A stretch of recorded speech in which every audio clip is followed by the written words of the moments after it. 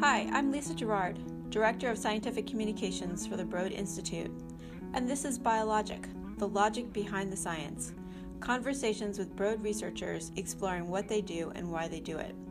In this episode, we talk with Hopi Hoekstra about her work on adaptive evolution. Hopi is an institute member at Broad, a Howard Hughes Medical Institute investigator at Harvard University, and the curator of mammals at Harvard's Museum of Comparative Zoology. Her lab examines how species adapt to their environments, how these traits, both physical and behavioral, evolved, and what their molecular basis really is. But how do you draw connections between these complicated areas? To start with, Hopi uses what many scientists would consider a non-traditional laboratory model, wild deer mice of the genus Peromyscus. I asked her to tell us what makes this model so special. These wild mice have a lot of the advantages of laboratory mice, so we can bring them into the lab, they can breed, we can do controlled experiments in laboratory conditions. Because they're closely related to laboratory mice, we can borrow all those wonderful tools that have been developed in laboratory mice over the last, several decades. But they're unique from laboratory mice in the sense that they're not human commensals outside of the laboratory. And they are found in a wide diversity of habitats where they're often very abundant. So you can find them on the top of the Rocky Mountains, on the coast of Maine, the beaches of Florida, the deserts of Arizona, the cornfields in Nebraska. And because they occupy so many different habitats, there's a lot of opportunity for local adaptation, so changes that make them better suited for survival and or reproduction in that habitat type.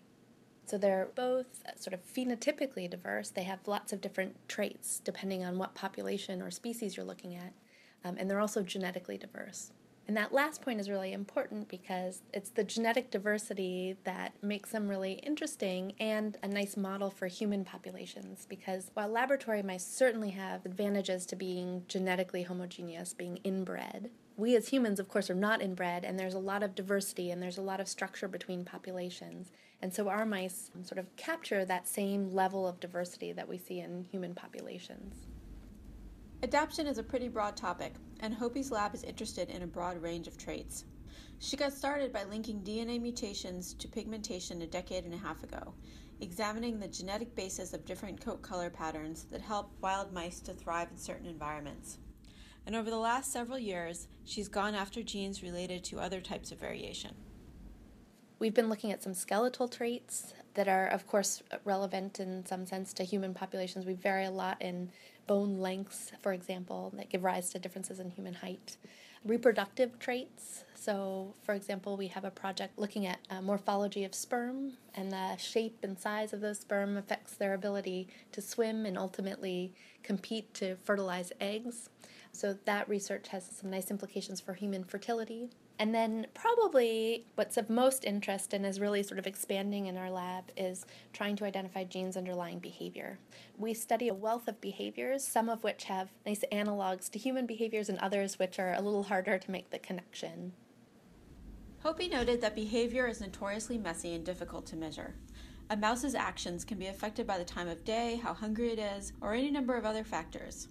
So her lab has tried to standardize one approach by looking at burrowing behavior, or the way mice dig their homes.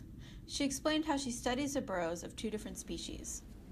One of the exciting sort of species pairs that we've been focusing on are called Peromyscus polyanotus and Peromyscus maniculatus. The names are not so important. The important thing to note is that they're two sister species, so they're closely related. And even though they don't overlap in the wild, if we bring them into the lab and don't give them any choice, they'll happily mate and produce viable and fertile offspring. So what that means is that we can use forward genetics or classical crosses between these two species to try to pinpoint the regions of the genome that are associated with any trait differences we measure in those two species.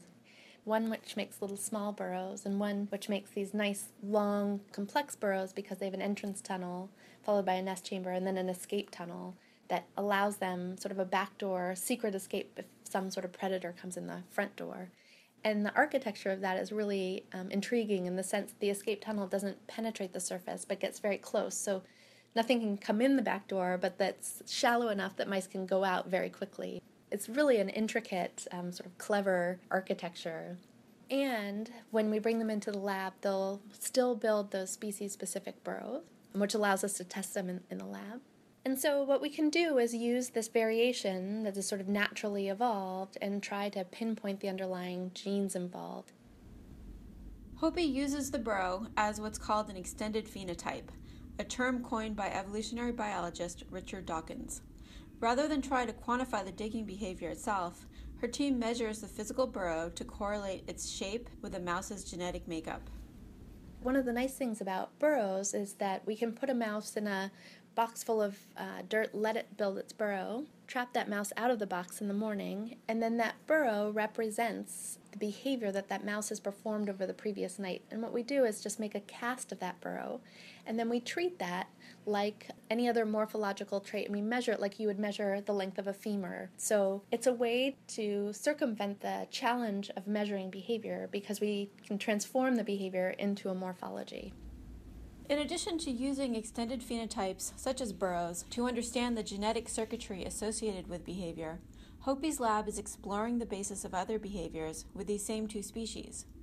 For an example of particular interest to those listeners who might have already gone a round or two with their partner today, divvying up childcare responsibilities, she's investigating the way different mating systems actually give rise to differences in parental care. I asked her to tell us a little bit more about this. So one of the exciting things about these two species, in addition to differences in burrowing behavior, is that they have different mating systems. So one is highly promiscuous. What that means is basically males and females will mate with whoever they run into. And they're one of the most promiscuous mice. So, for example, if you genotype a litter in a wild population, most likely that litter is sired by more than one male.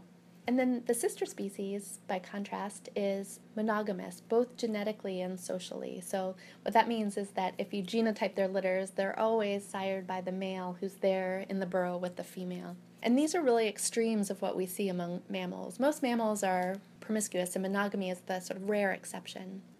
Now, folks have found an association between the mating system and the underlying parental care that's given to those pups. So the most extreme is paternal care, the care that's given by the dad. So if you're promiscuous, the dad generally will run into a female, they'll mate, have offspring, but the dad is off finding another female and contributes very little to parental care. Whereas in the monogamous species, the male and the female will be there with the young, and they'll both contribute to nest building, huddling, licking, retrieving pups, etc. And so what we can do is a cross between these two species and measure the parental care as the trait, and then identify the genetic regions and ultimately the genes that give rise to this difference that we see in parental care. And using this approach, the same approach we use to find genes involved in pigmentation or nest building or burrow building, we're starting to identify and pinpoint those genes involved in differences in parental care. And there's so much variation in these natural populations of mice. It's been really fun because almost any trait we look at, we find variation and then can capitalize on that variation and use that as a way to find its underlying genetic basis.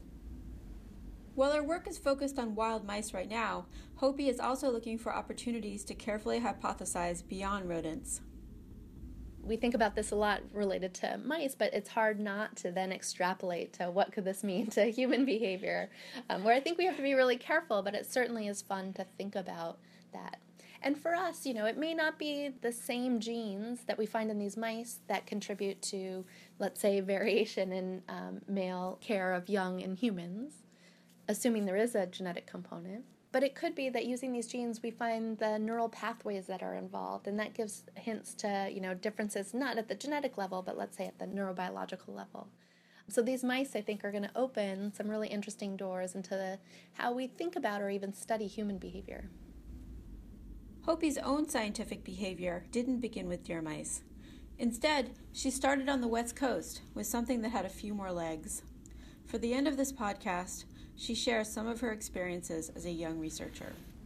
When I was an undergrad, I went to University of California at Berkeley, and I started as a political science major, and then quickly realized that that just wasn't what got me excited. So I started in biology, and I think the thing that got me hooked was starting in a research lab.